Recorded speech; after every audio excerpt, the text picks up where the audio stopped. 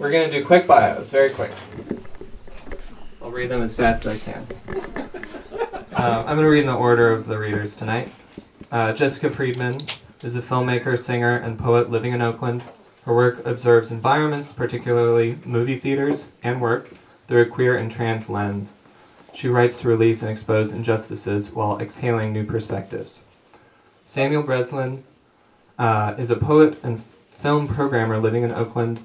He is the author of 3 self-published chapbooks, Captain's Log, Parts of the Passion, and poems about Poland for Americans, and is a co-founder and co-curator of Lightfield, an all-celluloid experimental film festival held annually at the Lab in San Francisco.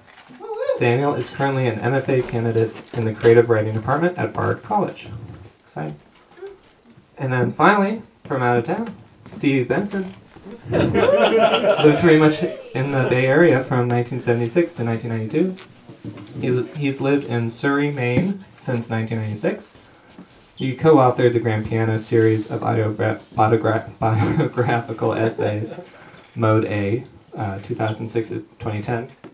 They used to be... Oh, they are right there. Yeah. They're back there. They're behind me. With 9 old friends.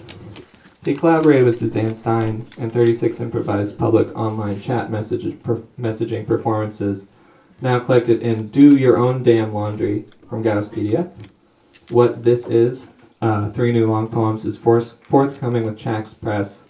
He is an active member of the Mid-Coast Maine Extinction Rebellion, Morgan Bay Zendo, Peninsula Peace and Justice, and USA Palestine Mental Health Network, among other organizations. More at, and then there's a website, but you should probably just look at that online. So let's welcome Jessica Friedman.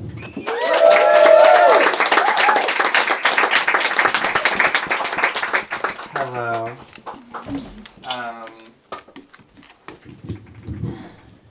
I'm just gonna emote a little bit. Hi, this is my first poetry reading ever in Oakland. These poems that I wrote happen to all take place on an airplane, or like between, like, or in an airport or like some type of airplane situation. And so I decided to kind of format the 5 poems I'm gonna read based off of those experiences. And yeah. I'm just gonna go for it. Okay. This poem is called, and it's the 100% emoji, like the 100 with the 2 underlined. That's what it's called. Like 100%. Okay.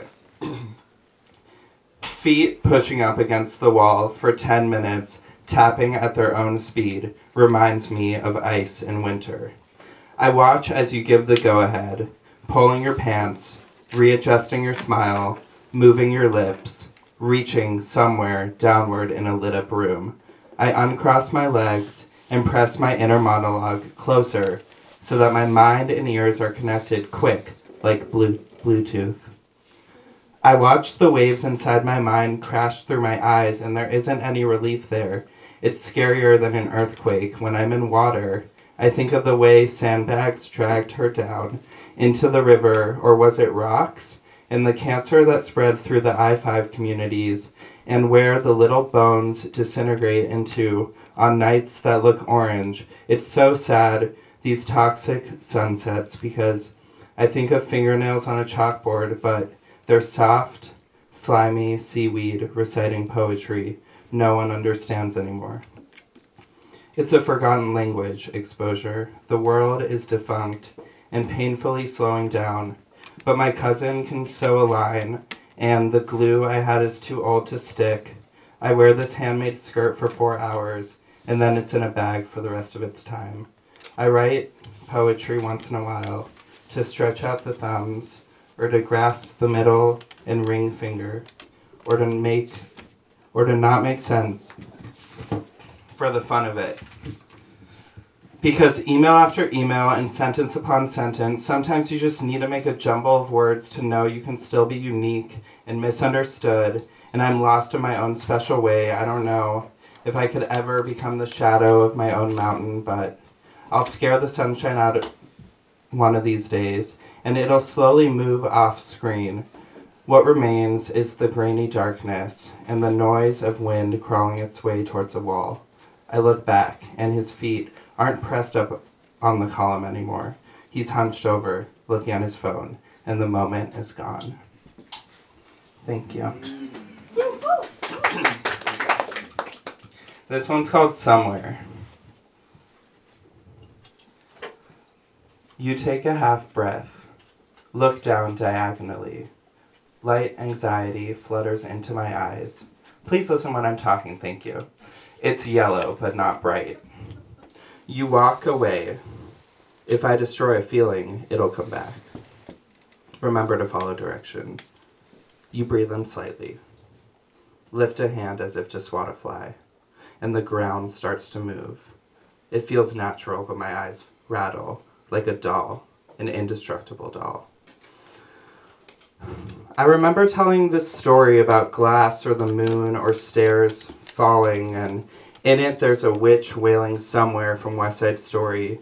Something about being hung over at too young of an age to remember how painful it was to laugh and not be able to cry. Because then it was inauthentic. And even in the drunken blizzard, even in the clashing clutter, the light on when it should have been only the moon lighting my dreams, there was a moment when I finally made eye contact with my father, in a moment of mutual understanding of what it meant to be apart from yourself. And never for once inhibited, I scare myself when I look into the mirror.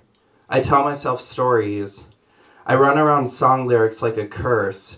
All day I dream these same recurring dreams, going down the laundry chute, reaching out for help, watching my breath in the cold, smiling, drunk. It's like when you feel a pulse inside your throat, then you cry, or are engulfed by a sunset in a moving car, except the light goes in and out, orange sadness and melting time. I don't know what I look like when I recall what has happened in my youth.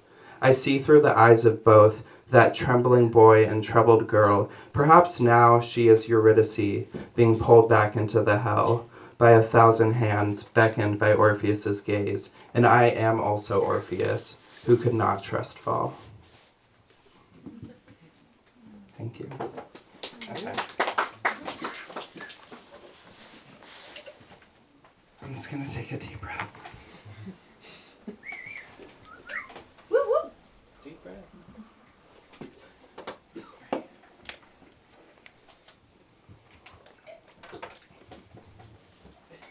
I guess this one doesn't take place in an airport, but this was like driving. This was like kind of in transportation mode. Okay. Driving through New Mexico, an old house looks like it's been melted with time. Rocks filled with trees, little cliffs. When you peel away the first layer, a picture appears. The dirt sparkles an old Coca-Cola billboard is only red and white peeled paint. A wooden restaurant sign with a faded Pillsbury Doughboy-looking chef on the front. I wonder if everyone loved the pie, or if it divided the land, stole the land. Traveling is a sick game sometimes, because you can't tell if it's your life. We pass Indian City. I think of tacos and forget which ingredient they used.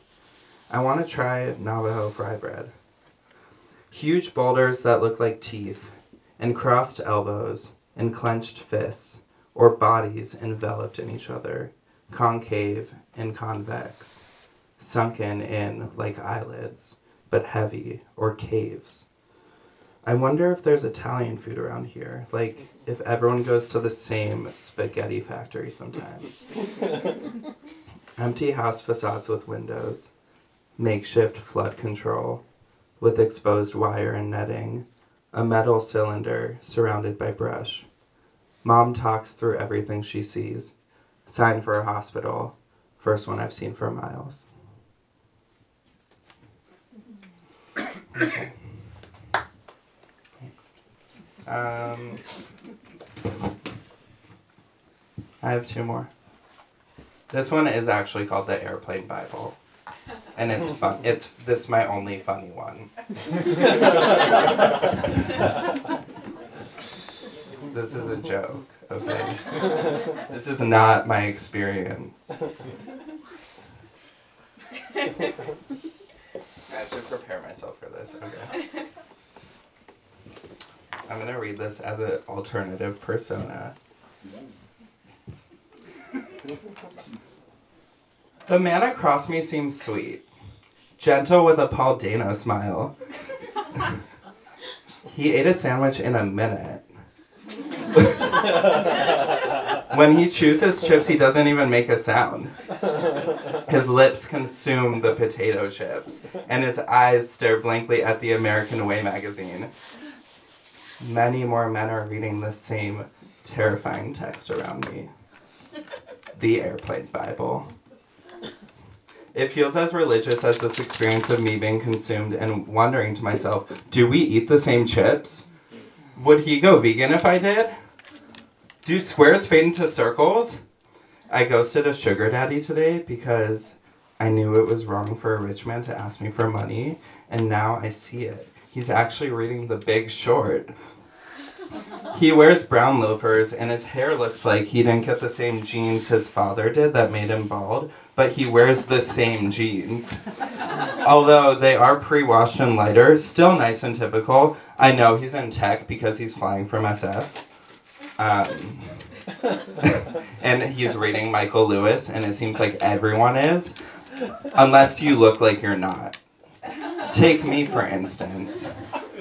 I am wearing a faded Dawn of the Dead t-shirt. I look like I am not in tech. That's my poem.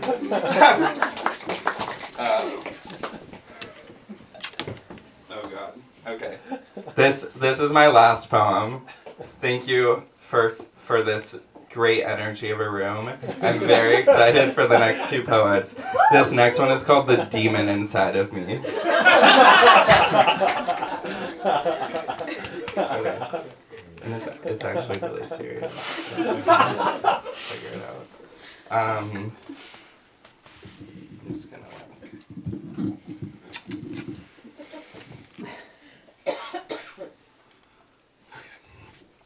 I started thinking about the ways we support each other, and how something like an earthquake, or a concentration camp, or a family can be so overwhelming that you shut down instead of help out, reach in instead of reach out, tangle up and untangle simultaneously.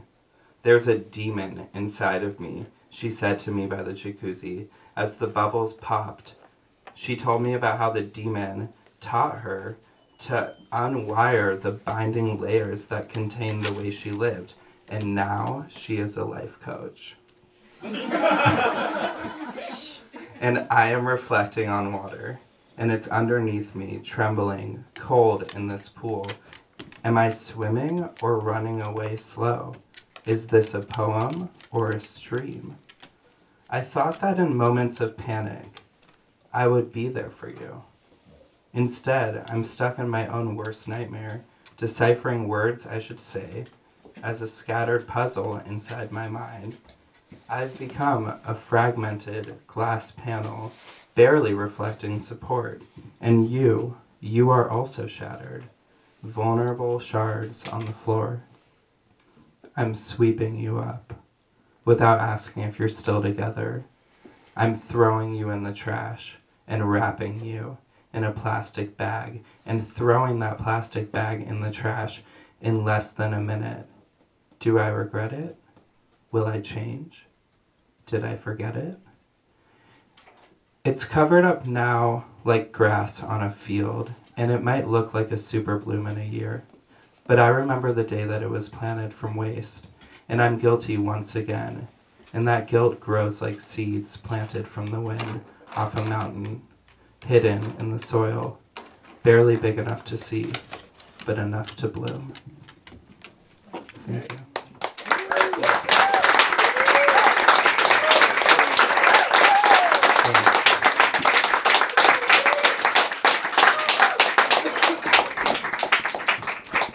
Wow, what a great reading, especially first reading the East Bay. It's amazing. All right, Samuel Breslin is up next. Let's give a round for Sam.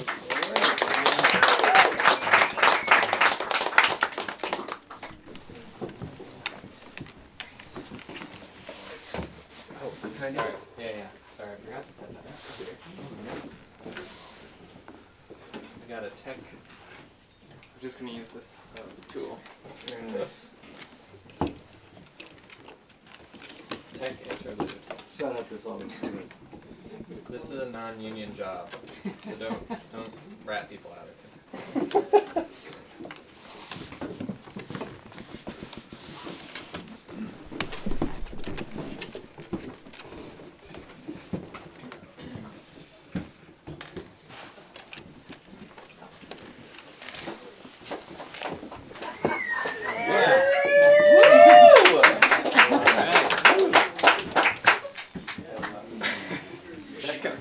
Yeah. Oh, okay. Yeah. Is that heavy duty music stand?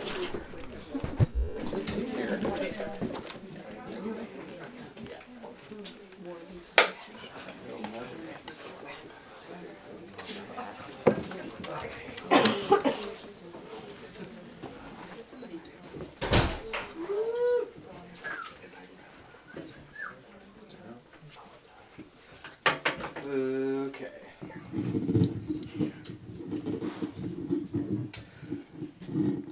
So it was the type of.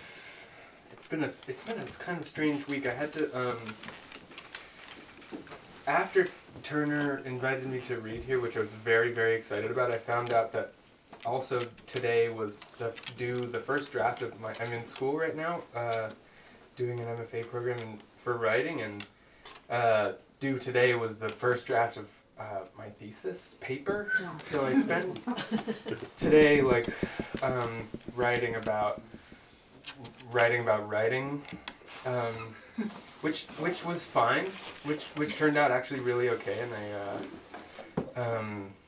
I spent way longer, like page number wise, talking about like how important it is that in my process I like expose the scary feelings that I didn't want to expose, and now I'm about to read a lot of really rough in-process stuff, and I'm feeling like it's going to be super exposing, but I literally spent all day talking about how important that is supposed to be, but usually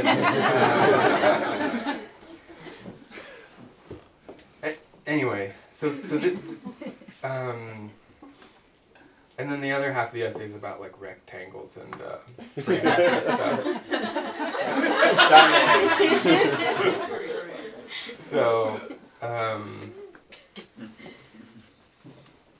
I actually really write fiction, but this stuff is at the stage where it's kind of in between. It's not all formulated into stories yet. So some of the perspectives here are. I'm not delaying getting started, but some of the perspectives here are a little bit in between, sort of like actual me talking about myself and having assigned them to characters, some of whom exist and some of whom exist in previous pieces that are pretty much done, and some of whom I refer to by name. So if there's like strange names that don't make any sense, they're just characters that exist. They're characters that don't exist. Characters that I made up. Were they in any particular order? Yes. Thank you. Why you hire the union? Yeah. You have to like.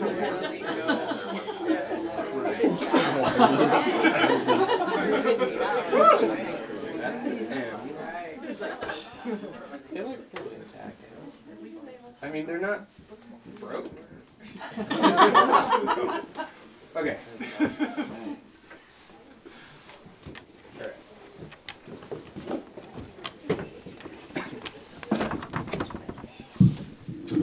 Get into that mic. Yeah, is it alright? Yeah. Okay. And then...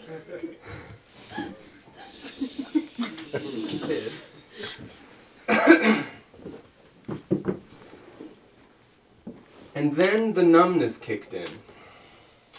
Right when she asked me how I was doing, the numbness kicked in and it tingled. I want to tell you about that. This is a reference to a story that has taken place about a woman sitting in her auntie's house, and it's really warm, and she's reaching out to put her coffee cup on the table.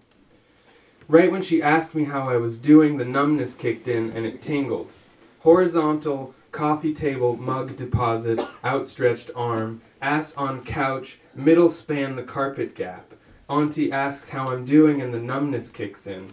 Tingle from my left neck down the outside of my left arm and elbow corner turn, forearm, cubit span tingle and pinky, wedding ring finger, middle finger, which when shown to someone solo means fuck you, all alight with tingle.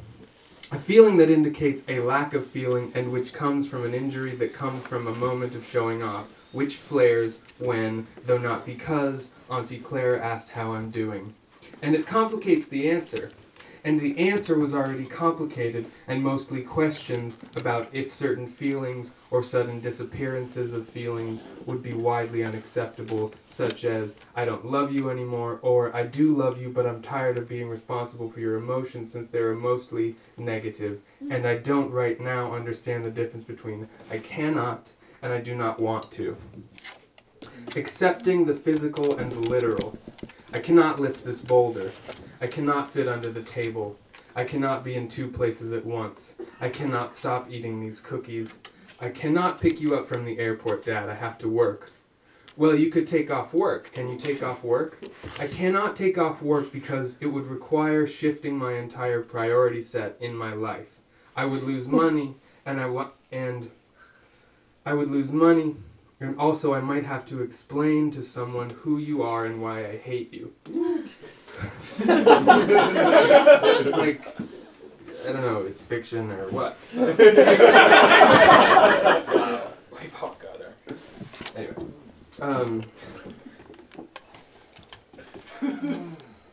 Who you are and why I have a complicated relationship with my father. I can't do that because I don't want to so bad that I cannot. I have not wanted to talk about you for so long that I've cauterized whatever output those feelings would have to come through, and now they're all backed up somewhere at the end of the tunnel. Burnt nerve endings tunnel where when flowing freely feelings come out and we can talk about it, but when cut short and sealed, numbness in my left arm and hand. And somewhere there meaning in the left side of my body, and there every time and the place where I am during that time, parentheses, sitting at a table in the public library, driving in my car, leaning long-bodied out towards Clara's glass coffee table. When I feel the numbness oncoming, there is meaning in the comparison between this tingle, a feeling in my body that indicates a lack of being able to feel things, and how it is to have a father. Do we have any dads in the house tonight? Fuck you, Dad. Your existence makes me feel like you should exist better for me. The curtain you hung in the hallway on Christmas. The candy trail that led to it.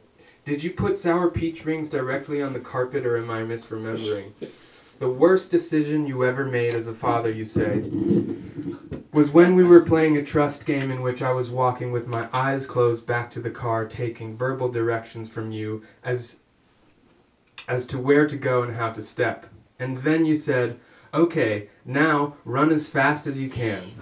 And I did. And I did so into the side of our van. The joke was that you knew I was peeking and called my bluff, my trust bluff. And my joke was that I really was not peeking. I really had my eyes closed the whole time. And even though my eyes were closed, I still knew that we were back at the car. Either by the tone of your voice, or by some elsewhere sense that a child has when they're at... This part gets a little wordy. Either by the tone of your voice, or by the some elsewhere sense that a child has when they're at that overlapping of two liminal moments.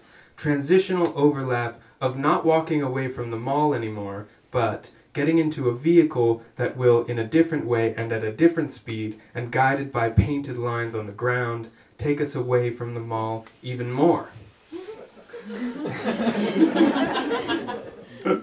In that way, I knew we were back at the car with my eyes closed. I knew I was just a few steps away from it, facing the forest green flank behind the right rear tire, and I ran as fast as I could right fucking into it because you told me to.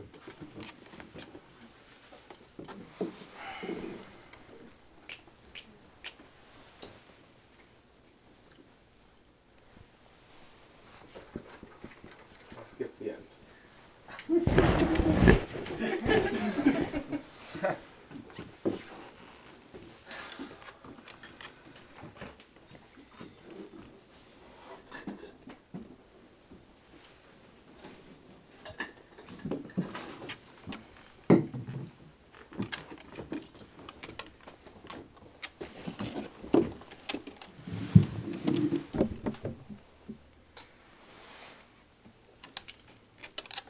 So this is a separate piece of paper, but you know it's gonna.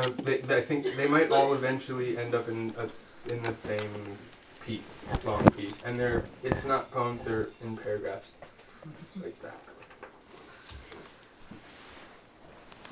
I've got a lot on my plate right now.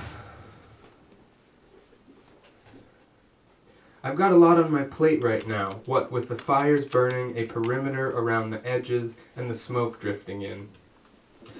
And I'm in my own movie, and this movie, sometimes it's POV of my hands preparing things against the smoke that drifts in from the edges to my home in the center.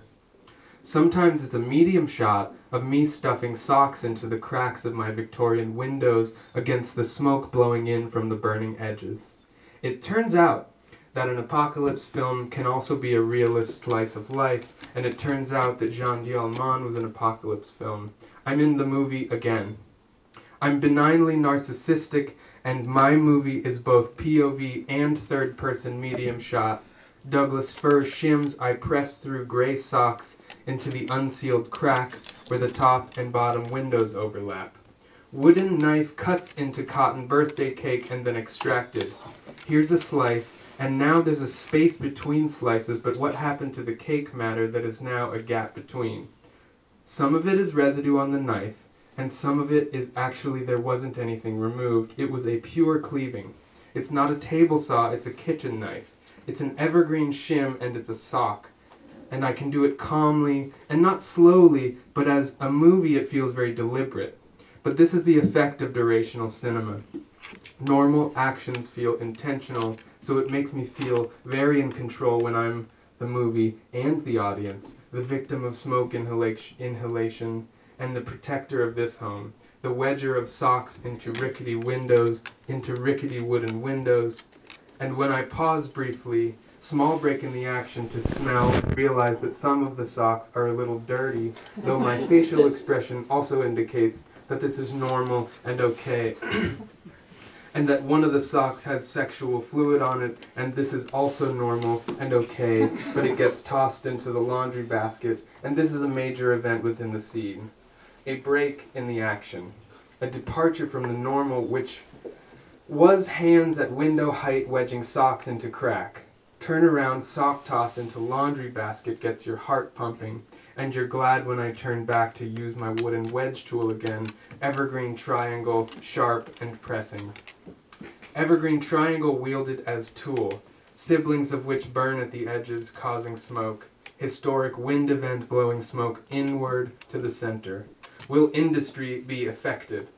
Will residents lose power? Will this be a hit film, even though I'm the only audience member and I didn't buy a ticket because I'm in the movie?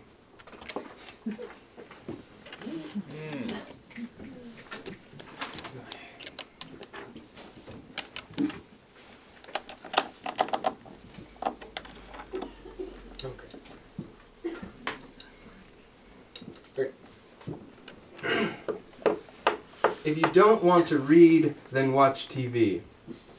It's like hanging It's like hanging with people who can't see or hear you and who are flat and fit inside a rectangle. It's like watching a romance occur without strangely glancing in a restaurant at an engaging couple. I mean an engaged couple. I mean a couple so engaged and laughing and speaking with good timing that the sun sets on fish dinner. Night falls on Summer Bay. String lights come on comes sexy. I look over the shoulder of my restaurant friend and think in my head back to the time the couple first met. Then look down at my own fish dinner, upon which the sun has also set. Then look up over the shoulder of my restaurant friend, and then look forward into time when tonight they kiss. Jump cut to their butts in underwear, middle's about to touch. Maybe hand grab cotton round. Jump cut to midwinter argument, and they fight honestly. You know they'll make it. They let their anger out so it doesn't stay wrapped up and turn into something else. Jump cut back to my own fish dinner. Spiced carcass pointing right to left on the white circle like it's 3:45 on the fish plate clock. Did I just eat a whole fish plus grains and a salad? Pan up past the salt and wine center table. Friend's chest beyond the rosé. Pull focus, pink wine yielding to patterned blouse. Skin V pointing between her breasts, gold necklace. It's a real person. It's Diane. We're at a nice restaurant again. Diane got the fish too and picks at it still, clicking her fork and knife, separating super small pieces too small for a bone to hide in. Cut to Diane looking down at a fork and knife inside the white circle like hands on a clock. Knife comes in from the lower right, fork comes in from the lower left. On Diane's fish, it's 4:35. So are you reading anything interesting? I'm mostly watching television. Mixed bag of sun and clouds. Mixed bag of wind and warmth. It's a day of weather and work. It's a day in which everyone in town will go to the bathroom multiple times. Working people take breaks to relieve themselves. Retired people take breaks to relieve themselves. The independently wealthy will take breaks to relieve themselves. Someone might make a speech today. Some friends might talk stall to stall in the bathroom while both relieve themselves. Different types of conversations that happen with pants down. Some can be the same as with pants up. Ankles and shoes under bathroom stall door. Mixed bag of being in the bathroom and not being in the bathroom. Working and looking forward to the weekend. What sunny winter Fridays are is mixtures of being in the bathroom texting about the weekend and being in the office texting about the weekend or doing work. I don't know where that one came from.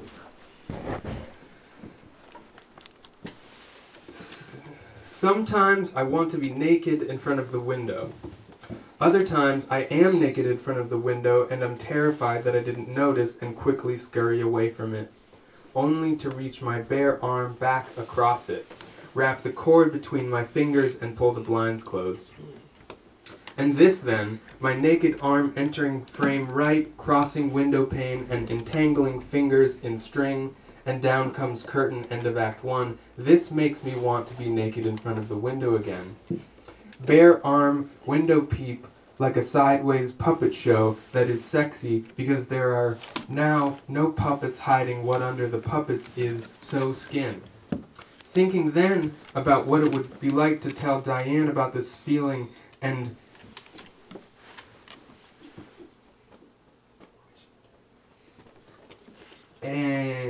she interrupts my feeling this way because in my head she criticizes me for turning a very normal action circumstance into a fetish.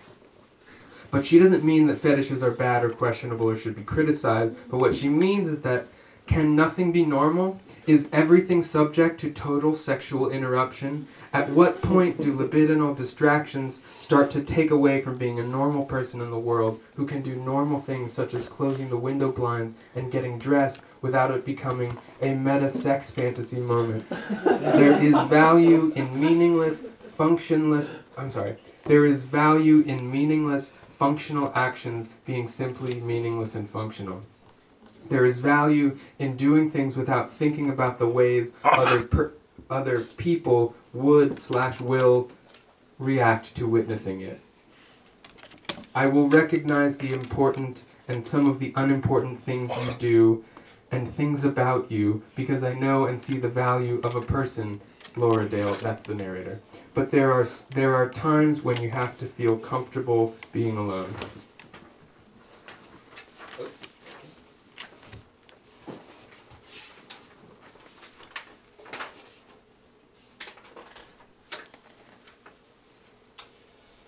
Okay, there's like one sort of long like prose chunk and then a really small one. Oops, sorry. I wanted to ask, since I have a whole room full of poets, I wrote this line in my notebook and I have no idea where it came from. I wonder if anybody else recognizes it because I definitely didn't write it myself. The loss of fathers etched primitively in an algebra of skin. Does that sound familiar to anybody?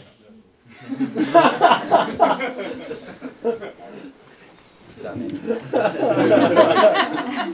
I don't remember. Take it. Take it. It's yours. Definitely did not make that up.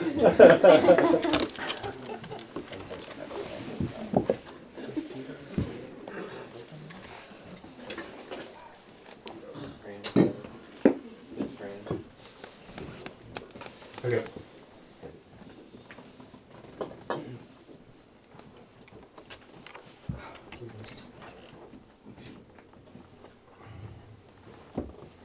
I might start setting the physical scene of my anxiety. Starting the day here, California sunshine. Welcome to a world of blue sky with 6% cloud dapple. White, long, thin cloud like punctuation gone too tired, so lies down in the grass.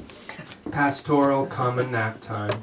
This might get sexual. This might get sheep herd roaming nearby and my dress rides above my knee because I just laid down and it's an outdoor picture, so there's no one around but me and my herd, you know? California, sunshine scene settling like this. Blue skies against November. No, it says blue skies again November. It's been raining so we feel like we deserve it. Blue skies with lying down outdoor sexual punctuation clouds as mentioned. Telephone poles also present, and lots of them. All over town they stand tall and straight, and these were the things I didn't want to talk about. First thing in the morning over coffee, one tries not to notice only the most dick-like things standing around town, but at least now telecommunication has changed, and our connectivity is no longer exclusively draped over the outstretched arms of vertical peepees towering over. But power runs along them, and there's no changing it. If safer, reducing the risk of fire for when the wind blows heavy and in unusual directions, the lines break and spark, igniting things below, if not already burning with the embers that burn inside of us, which usually not, because here we all cool down that feeling when we watch TV at night. And desirable for people with views to hide eyesore wires. The cost of undergrounding power lines is prohibitive. Would undergrounding power lines be the non-phallic alternative to big dick, arms outstretched forever holding wires? Why do you see the city only through sexual metaphors? I don't know. I'd rather not. I do not know. Rather not what? Rather not see it that way, or rather not talk about why? Rather not see it that way so as not to have to talk about why. Also, not all metaphors. Also see the city through sexual facts.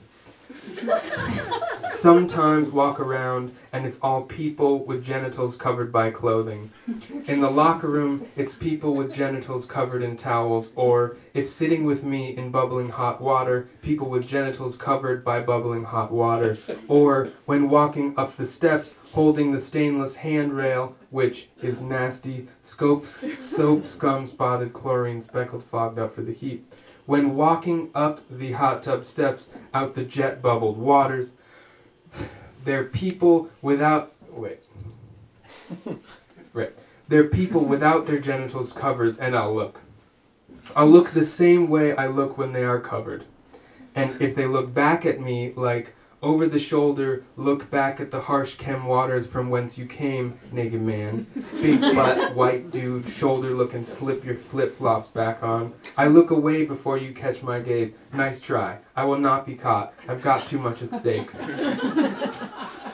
The city is a sexy place, but maybe not a place for sexual encounters. I'm not really sure.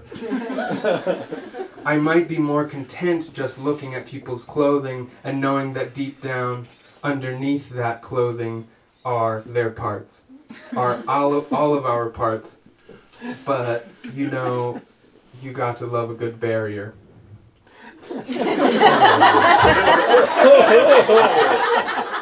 Probably cut that part out. Genitals and the rest of our bodies protected and also mediated by hip-hugging layers of fabric. Welcome to California, where your body will be protected by denim, wool, linen, cotton, leather, nylon, silk, ooh yeah, but also glass and plastic on your glasses, and also steel and rubber and upholstered foam sit comfortably in traffic, and also stainless railings steady you, light-headed hot tub soaked big butt dude, and also stainless encasements of lithium-ion batteries and motherboards and HD retina screens through which we see the world, and also glass encased with wood, holes in the house, windows to the outside world from safety of our homes, literal windows to the outside world, in which there are blue skies and telephone poles, but mostly I look into other people's windows. Carmen's cooking pasta across the breezeway. Paul's cleaning dishes in his underpants. Eyewitness, crotch scratch. Frosted glass turns yellow, means someone's in there. I take my shirt off facing the street, but shut the blinds for the rest of it. Hairy person holding laptop plops down on couch. Smooth-skinned person with long hair sits on bed and opens laptop. Wool sweater person sits at table typing on laptop. I'll end with this little one. It makes a difference when you ask the question and how you ask the question. But very importantly, it makes a difference where you ask the question. Walking through a marble ghost town, bits of broken pottery line the curbs and water drips into the gutter. What source? Man-made, plumbing, in-town geyser, or what? Pillars hold portico rooftop up above your head. Verticals that look like people / were made in people's likenesses, but don't walk around like you in this ghost town. And, am I alone here? You shout out and ahead of you. The question resonates against the marble. The sound of it vibrates and vibrates, and no other vibrations interrupt or validate or complicate therein. And that, strangely, is an affirmation. Yes, you are alone here. Thanks.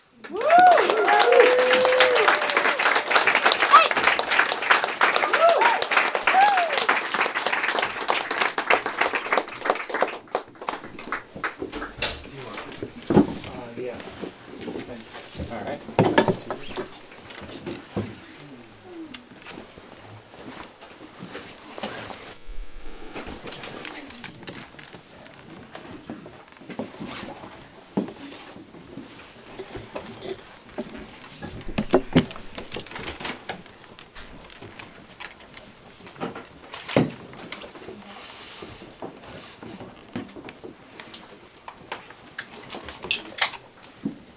this is a good moment to stretch your arms over your head if you want, and if you want to stand up and sit down a couple times or swivel on, just a good moment to do that. The whole rest of the reading will be a good time to do that. But we have a lot of really dense, thick experience happening already, and I don't know what's going to happen next, but I planned it. And I don't remember too well. So bear with me. I'm going to set up the beginning of the event by giving myself time to set the timer so that I don't go on all night because it's tempting. Let's see. It says, replace existing, save as copy, skip, or cancel. I'll try to replace existing, and we'll see how that works out. So thank you to Kate and Caleb and Turner for setting this up and making it possible for us to be in your homes. And wow, it's really neat to be here, and I don't know where I am or what's going on. It's very affecting. And how's the sound now? Good. You can hear me? Great. Okay. Good. So let me say... Steve, can you turn it up a little bit? Can I turn it up? Here, I can turn it up. Okay. I don't know how to turn it up, but you might know. There you Keep go. talking. Okay, I'm talking some more. And now Maybe just a little closer to the microphone. I can be We a little can move it closer. up. Yeah, and I may even play it with my hands or whatever. I can move it up. That's good. Okay.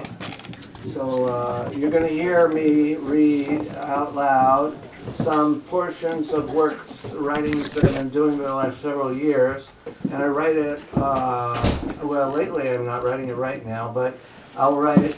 I used to be writing all the time, once a day at the very, very, very end of the day, yeah.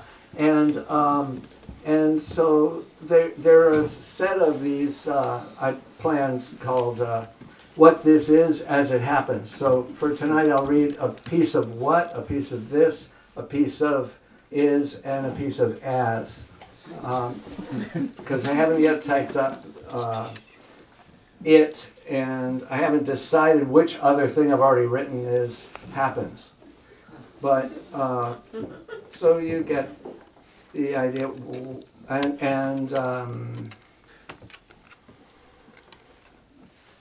yeah, it feels different to be upstanding and reading and talking out loud and seeing everybody face forward. Thank you for being here very much. Did I not explain myself? Am I only too sure the invasion will be futile and catastrophic for all concerned? How many facts are there? News turned to account. If we can make a revolution cooperative, what angels may ally with our primitive nature to wake the self into acceptance? What angels may ally with our primitive nature to wake the self into acceptance? In fact, I don't think I ever have had a bed of my own. It's about time for a late birthday present. At the moment, I want to read only of war, its human face, realer and more real, realizing, turning to and from the light, where the curtain is torn open and blood is easily visible, the person quivers, quails, incapable of orgasm, shivering, hoping for sleep or a magic bullet that could end this cursed calm. As if I want to read only of nothing but the war, and I will sleep okay. There is nothing but war to be encountered, to be reckoned with, to be known. War is the restlessness to dominate, to be dominated, to die. The need for melatonin will not die easily in this society. Nothing rests. Everything stirs and changes temperature in this artificial climate we try to hover, and center. In short, everything is war. In a competitive economy, don't you think? Cooperatives focus on mutual aid instead. Does this realize peace? Swiveling the handlebars of a bicycle built for no one, I call your name.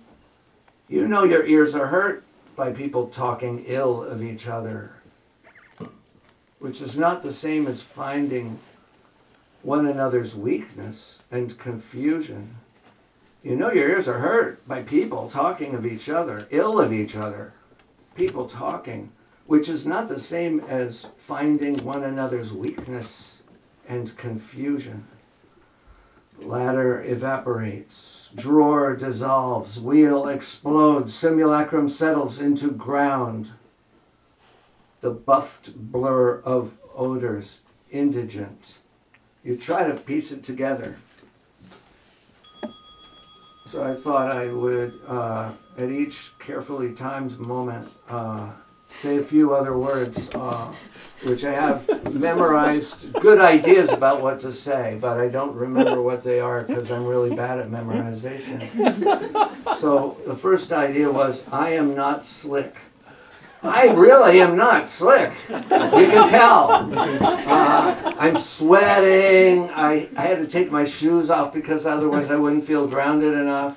I'd like to take off more clothes, but I would be just too distracting because you'd be having to evaluate, because I would.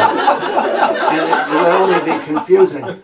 So I just go on. I go on anyway. There's no point in giving up already because life's just, it's got a commanding kind of hopefulness about it. Life goes on and on and on. It's amazing.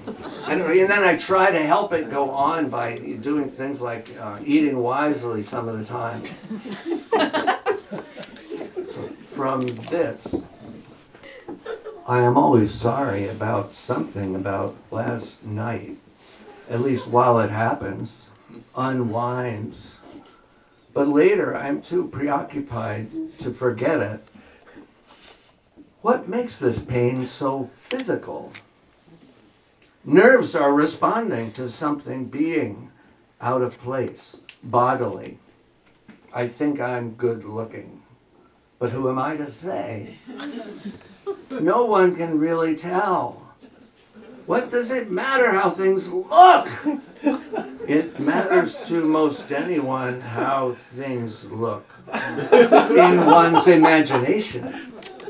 Anyway, it matters to most anyone how things look in one's imagination anyway.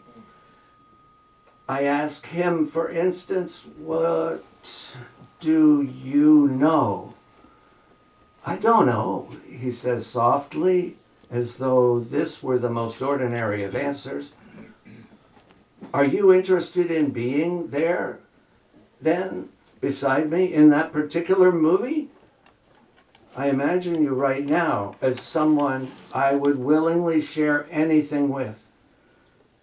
What right has anyone to leave another scattered in pieces, tossed in a hole, obliviated before there's time to be forgot? A parent, and oh no, that's the wrong passage. So I would go back. Tossed in a hole, obliviated before there's time to be forgot. It's strange the kinds of rights people do assume as though they would attribute them to anyone without reflection, though they, on the other hand, abhor others' use of them. Is this true of you, too? I'm sure it is. I'm one of us. How can you live with yourself? I go in and out of contact. How do you know when to get in touch? When nothing is telling me it's the wrong time? When you pause, does what you are saying shift course? sometimes imperceptibly. So you say something you hadn't meant to. I knew you would ask me that. In what sense is déjà vu a real phenomenon as you understand it? Déjà vu doesn't happen, it already is. Is déjà vu now or is it in the past? Yes, you asked me before, and I already answered as well as I can. But isn't the melodic structure and development of a sentence both mysterious and plain as day, as that of a life, a poem, or a thought that escapes you in a hypnagogic fantasy? Head over heels? Hypnagogic fantasy, head over heels. A thought that escapes you in a hypnagogic fantasy, head over heels. In fact, or in effect, it changes either the sentence or my impression of it, segueing into another and in and out of one another as I listen and watch.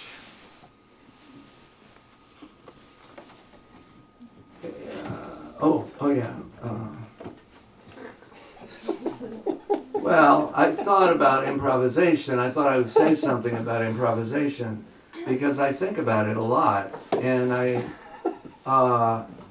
so I was sitting in the front row a minute ago, 10 minutes ago, thinking about it, and that anything to putting two things together seems like improvisation. I don't know what's going to happen. I don't know what it's even going to mean or signify. And so it's open-ended into the unfolding or the unexperienced future that we're getting to experience already. And it's already happening right now. And then it's written in stone because it's all super happened and can't turn back. So that's the nature of improvisation. So are we drawn to it, or do we feel like we've got to avoid that at all costs? Should I have scripted everything that I'm going to say right at this moment? Or is it maybe just absolutely, I would have been so bad if I had done that. It's only good because, to a degree that it's any good, it's only because it's just off the cuff, as it were. So, the next section is, birds and people call. The blue sky reflects deposits of unidentified chemicals mid-air. Some other poets' voices try to wake us, and we turn into individuals. I listen to thoughts that make no sense to me sometimes, and at other points, they seem to pull themselves into forms, and still I am not sure I can believe them or take them seriously or expect them to stay coherent or predictable as they fade or decompose into reverie and unintended thinking.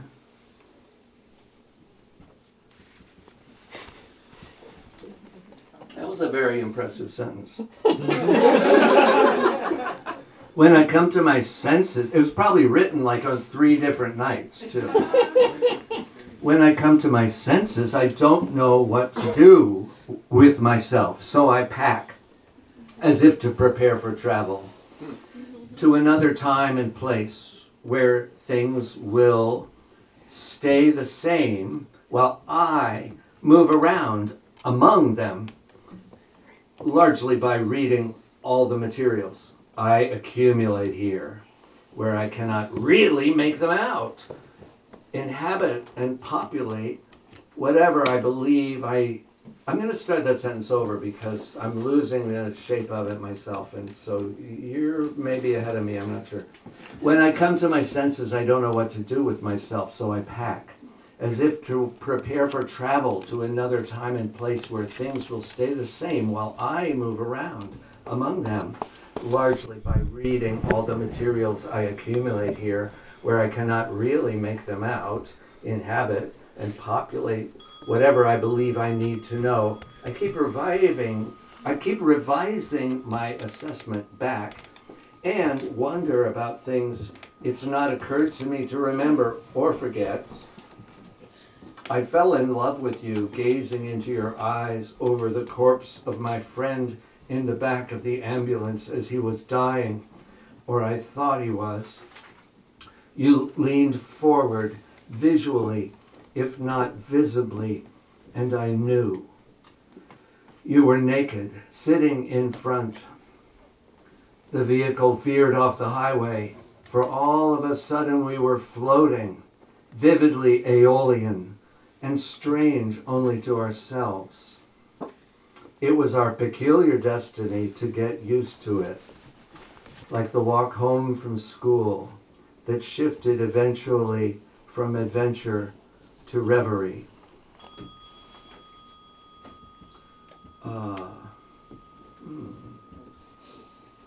Lost at home. I think I was thinking about the feeling like I don't know where I am. The question isn't really where do I belong, though that could be, but maybe it was partly because coming back to Berkeley and Oakland, where I felt so much like it was home when I left, that I was leaving home in some important way, though I grew up in New Jersey, of course. And I, didn't we all? And now I'm back, and I look around, I walk down the street, and everything's like, wow, it's very present, it's very new, it's very bright, and often, I mean, there are people who are extremely poor, and there are buildings and structures that are extremely wealthy. And I don't know if it was like that when I was here before or not. I was less conscious of some things then. I think I was more conscious of things in the middle somehow. Maybe more things were in the middle at that time. But feeling kind of lost in the present period of history too, as the what's going to happen and how is it going to be is so alarmingly impossible to frame successfully, and seems to be going further out of control all the time. I don't think it's even a matter of seems. It's probably obvious to everybody, but mostly it's pretending not to be taking place. So the everyday life, there you go. It's confusing to participate in it in a way. So the last section is some lines I'll read from As. And I chose the pieces of these huge messes of writing by saying, well, if I start at the very beginning or the very end, that's pretty artificial, or it risks like a sense of momentousness. And if I go just for the middle, I will be getting something out of the blue, something that is like the gist of what I have to say. So that's how I picked things, and now I'm reading them out loud. The focus of this thing is foreign to me. Like, I don't know how to translate it into the finger's action from the eye's resolution in a penetrating grazing of appearances. Oh, what the hell, I'll just snap it in different directions, indifferently, or stomp on it and throw it in the corner where increasingly the things that don't fit elsewhere are stockpiled in fragments. Either nothing fits together or everything fits together. And you and I meet to have our fits together as we struggle towards bed, perhaps to sleep or think of one another's arms closing around us. I share with you your fantasy of me. You share your fantasy of yourself with me. The bed serves as a cabin, a fort, a wing, an eclipse, a rotting corpse. Reality provides a shelter by limiting the options. Hours imitate numbers, cross sections, staves, dreams, rivers. Before I know it, my time is up, and I'm standing in the rapids, daydreaming, thrown off balance by the force of ordinary participation in imperial, overdetermined, entropic superordination. And no one and you walk into a bar. There's a huge mirror behind it. A fight breaks out after no one says something stupid, ignorant, and offensive. I mean, people never learn. The silent observer is distressed. I didn't know what hit me, but I hit back in self-defense. I could hear terribly, fantastically distant sounds as if they were up close. I would have said my ears had ceased to listen or think, though they were haunted by these wraiths of distressed humanity, the victims of drought, casualties of wars on drugs, terror, nature, and difference, displaced, tortured, raped, deceived, ignored. Am I frozen in a diffuse terror, or just dumbed down by repetitive association with what I already know about ideal form, erotic sensitization, and explosive inanity? The moon is heavy. The head is clobbered by a foul mood. There's mud in my eye. It says, the final 4 lines on this page, which is what these are, the final 4 lines on this page are reserved for advertising. No one is buying. Due to technical oversights beyond this person's ability to observe and assess. So, thank you. Woo!